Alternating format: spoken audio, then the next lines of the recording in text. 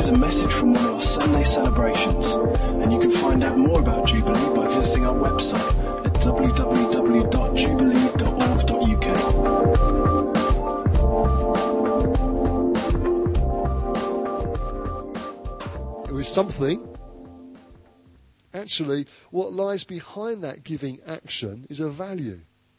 And the value here is generosity. Because right at the heart of this, we have a generous God. Amen? Now that is worth an amen, I think. We have a generous God. Amen. In fact, a very generous God. And how else can you describe somebody who created the world, everything that we see around us, sends us his son to solve the problem of the mess we've got into? That's pretty generous. Would you agree? It is, isn't it? We have a very generous God. God's heart is generous. For God so loved the world, John 3:16, that he gave his one and only Son, that whoever believes in him shall not perish but have eternal life. At the very core of his being, God is generous. Right at the very heart of God, he's generous. And I'm assuming that most of us this morning want to become more like him. Is that a fair assumption? I'm guessing that's a fair assumption for most, if not all of us this morning. We want to become more like him. This is one area that we can become more like God in. Because God is a generous God, and he wants us to be a generous people. It's to do with our hearts. It's to do with what God is doing inside us. So actually, to be generous applies to much more than just money. It's a whole attitude of life thing, isn't it? What we do with our time, what we do with our relationships, what we do with our money, yes, but also with what God has given to us. So let's aim to be a generous people. Let's ask the Lord to help us grow in generosity. Allow the Holy Spirit to lead you, to prompt you in this. Yes, in money, but with other resources as well. Who knows, this week God might speak to your heart about being generous to a particular individual or a particular situation or circumstance, saying, you could be generous here. You could bless here. Because God's heart is to bless and be generous. He wants our heart to be generous as well. So let's talk for a little bit more specifically about money and that issue. Let's read a few verses of Scripture together. Some of you will be thinking, when's he going to open the Bible? Now is the answer to that question. Right now. In 1 Corinthians chapter 16. So if you'd like to scroll, click or turn to it, that would be good. 1 Corinthians chapter 16, we'll read the first 4 verses together. This is Paul writing to the church in Corinth. Okay, that's what's going on here. That's the background to it. He says, now about the collection for God's people, do what I told the Galatian churches to do.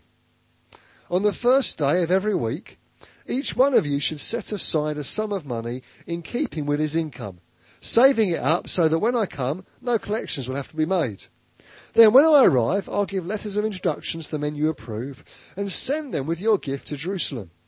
If it seems advisable for me to go also, they will accompany me. So in these few verses of 1 Corinthians here, we've got Paul talking about an offering that he wanted the Corinthian church to make. And I know it's a specific thing that he's talking about, but it does have some general principles in here that will help us and serve us and enable us to grow in generosity. It's clear, isn't it, that what he's saying to the Corinthians, he's already said to the Galatians.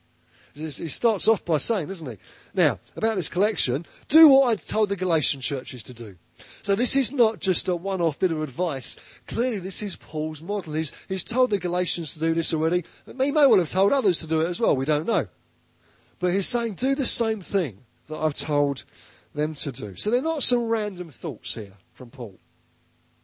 Actually, they're tested principles. So what does he say about giving? Well, we don't have loads of time this morning, but we've got time for a few P's. The letter P, that is. So we'll have a few points beginning with the letter P. Okay? So number 1, what does this passage say about our giving. Firstly, it says it should be periodic. Periodic. That's our first P. On the first day of every week. Paul is saying it should be a regular practice for us.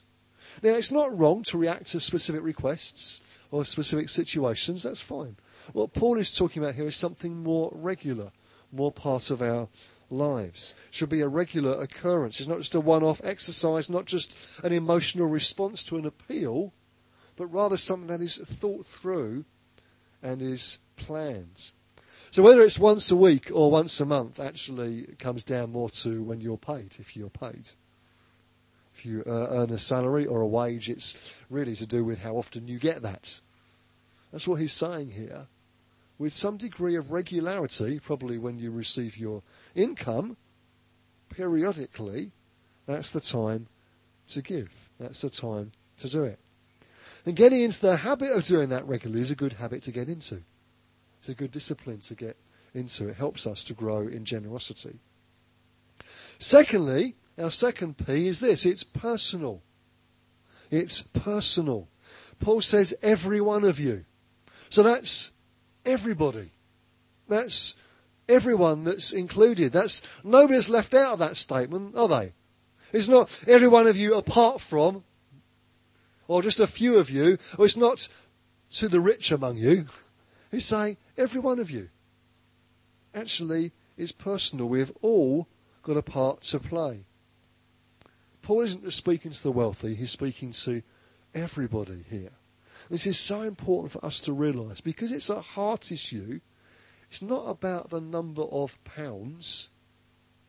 We'll get to proportions in a minute. It's a clue for what's coming. But actually, it's about our hearts. So whether you earn a whole load of money or really not very much at all, isn't the issue for Paul here. And it isn't the issue for us either. Actually, what Paul is saying is you've all got a part to play. Because as we give to the Lord, we recognise in the proportion that we give, in giving something back to him, we recognise that it all belongs to him. It's all his anyway, and we're giving a part of it back to him. And we can all do that. Because it's personal. Every one of you. Remember, the issue here is not the size of your salary, it's the size of your heart. And all of us have a part to play. Number 3, it's planned. Paul says set aside. That requires some planning and some thoughts and some process to the exercise, doesn't it? It's not just a matter of, the offering bucket would go round or whatever they might use and there'll be a mass scrabbling for loose change in everyone's pockets or handbags. If you women scrabble for change in your handbags, I've learnt never to delve into a woman's handbag. I think I got lost the last time I tried it. It took me 3 days to come out again. But, it's not a sort of a random sort of fumbling around for some loose change. He's saying it should be planned. Think about it in advance. Planned giving is thoughtful. Planned giving has been prayed about. Planned giving, if you're married, has probably been discussed with your husband or wife. In fact, not probably, definitely been discussed with your husband or wife. Proverbs chapter 21 verse 5 says, the plans of the diligent lead surely to advantage. But everyone who is hasty comes surely to poverty. It's good to plan things. It's good to prepare for things, to set aside, to help us to grow in generosity. And Paul then says it should be proportional. That's our next P. Proportional. It should be in keeping with his income, he says. It's a proportional thing. So a common question that I get asked, that I'm sure you may have asked at different points of time, or maybe people have asked you, is how much should I give? I think a better question is, how much should I keep? Because it reverses it around. Remember, our starting point here is Psalm 24. We've read it already. The earth is the Lord's and everything in it. And in case we need further convincing, 1 Chronicles chapter 29 verse 11 says this: yours, O Lord, is the greatness and the power and the glory and the majesty and the splendour, for everything in heaven and earth is yours. That's pretty all-encompassing, really, isn't it? Everything in heaven and earth is yours, Lord. That is pretty all-encompassing. Yours, O Lord, it goes on, is the kingdom. You are exalted as head over all. You and I are just stewards. We're just looking after some stuff for a short period of time. And how long that period of time is actually determined by the Lord himself. But actually, in the great scheme of things, it's a short period of time that he allows us to look after some things for. It's like we've got it on loan from him, because it's all his anyway. Now, that's not the attitude of the world around us. The attitude of the world around us, the culture says, you've earned it, you keep it, it's yours. Actually, the culture says, you've earned it, earn more, keep more, get more, acquire more, get into debt more, very often. But that's not what the Bible says. The Bible has got a lot to say about how much we should give, actually. Sometimes people can think, or we can think, actually, it's just about tithing, which is what the Old Testament people of God did. They gave 10% of their income, actually, of the fruits of their of their crops as well. And that was enshrined in Old Testament law. There are blessings attached to tithing and curses attached to not tithing. It's pretty serious. But as Christians, we know that we're not bound by Old Testament law in that way now. So how should it apply to us? Well, it's easy to think, it's not relevant to us now. We can just dismiss it completely and forget about it. Well, actually, the first time we see tithing in the Old Testament was actually before the law was given. Theologians call it pre-law. It was when Abraham gave 1/10 of everything to the priest Melchizedek, some 600 or 700 years before the law was given to Moses. Actually, before that law was given. And in the New Testament, Jesus had lots of opportunities to dismiss the idea of tithing if he wanted to, but he didn't. But what he seemed to do was build on it. At one point, he castigated the Pharisees for tithing their herbs and spices, but neglecting justice. It's like, it was fine, you're going to do that, but there's more. You need to be attentive to some other things as well. He could have said, don't know about the tithing, but he didn't. But he sort of built on it and went further. And actually, that's really what the New Testament does. It builds on this principle. And so actually, if it was right for the Old Testament people of God to give 10% as a proportion, how much more have we received from the Lord? We sang this morning, Chris brought a wonderful word about grace. How the grace of God that we've received. It's amazing, isn't it? So much more have we received from the Lord now. Actually, shouldn't we be seeking to give God even more? And honouring him even more with what we have? So I think actually that tithing principle is a good principle to build on, not out of some law, but saying, Lord, it's all yours anyway. I want to give a proportion to you. I want to honour you with my finances and everything you've given me. That seems like a good starting point, but I want to go further. Out of God's grace and being empowered by his Spirit. Not out of the law says this, I must do that. But actually out of a heart that has been captured by God and wants to respond to him. Has your heart been captured by the Lord? Do you want to respond to him? If we're not careful, we can get into an attitude of giving God the bare minimum. Almost what can we get away with? But actually, our heart should be one of generosity to the Lord because he's been generous to us.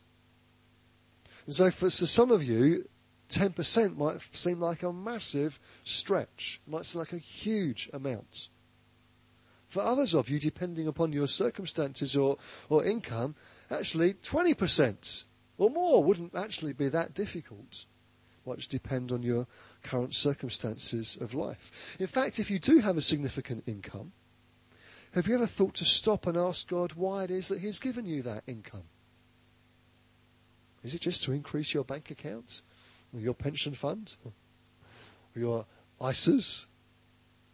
Or is it actually to use for his purposes and his glory? Not that you shouldn't be blessed in your finances. God does want to do that. But actually, maybe it's for his purposes. And he wants to do something with what he's given you to use.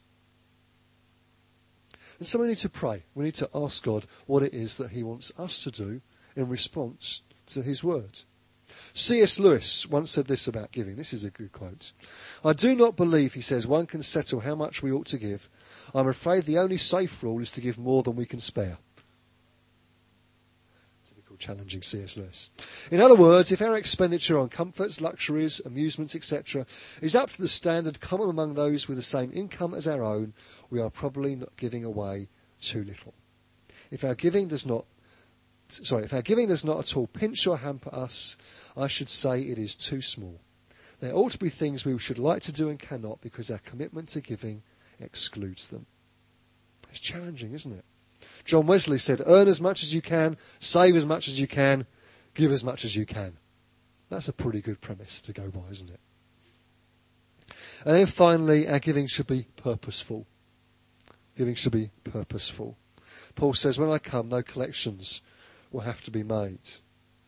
He's saying that our giving should be purposeful. And I suggest that our giving, our primary place of giving should be to the local church that we're part of. Because that's where we're fed spiritually, that's where the community that we're part of, that's the family that God has drawn us into, and that's where our giving should be directed.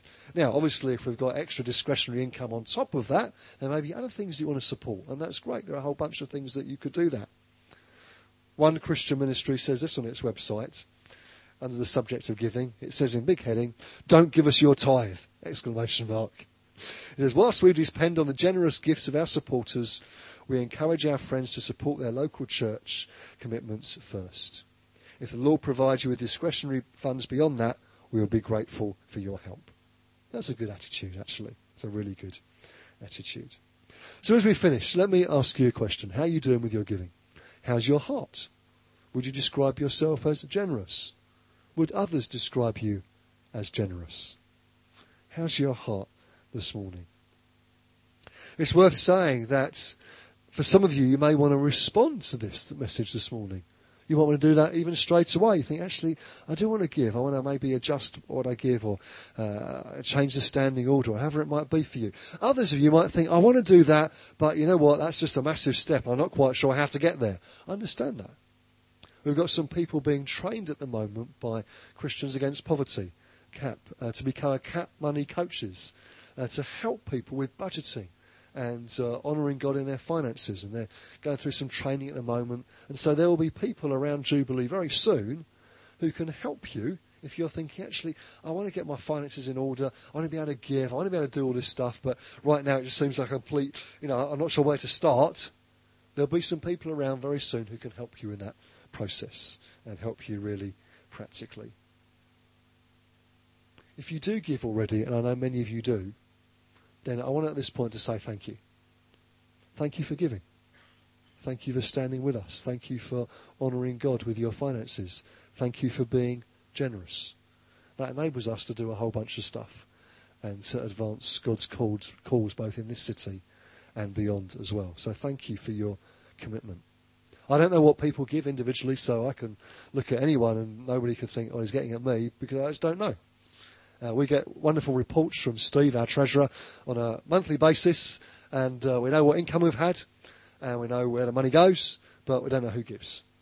And that means that I can preach about it, and no one can say, oh, it's getting at me. Well, maybe if you feel a tug of your spirit, perhaps it's the Holy Spirit speaking to you, because it's certainly not me, because I certainly don't know.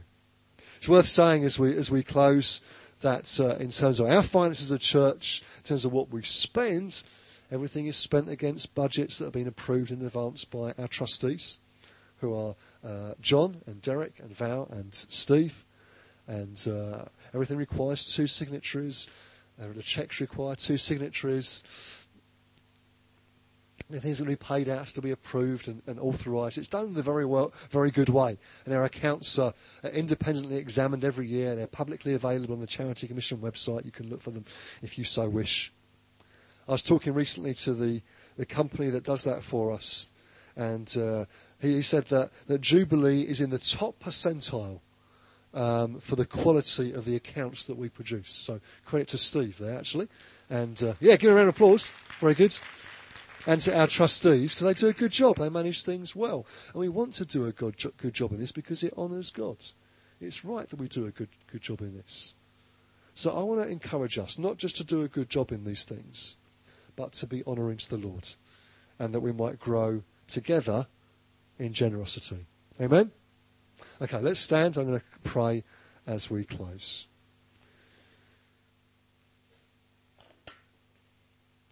Lord Jesus, we say again this morning that we want to grow as people who love you. We want to grow in our relationship with you.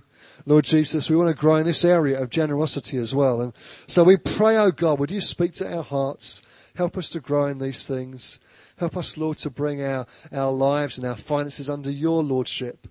Lord, that you might be Lord of every area of our lives, including this. Be glorified in our personal finances, Lord. Be glorified in our finances together as your church. Lord, we as individuals and together as a community honour you and be known as generous people. We ask it in Jesus' name. Amen. Amen.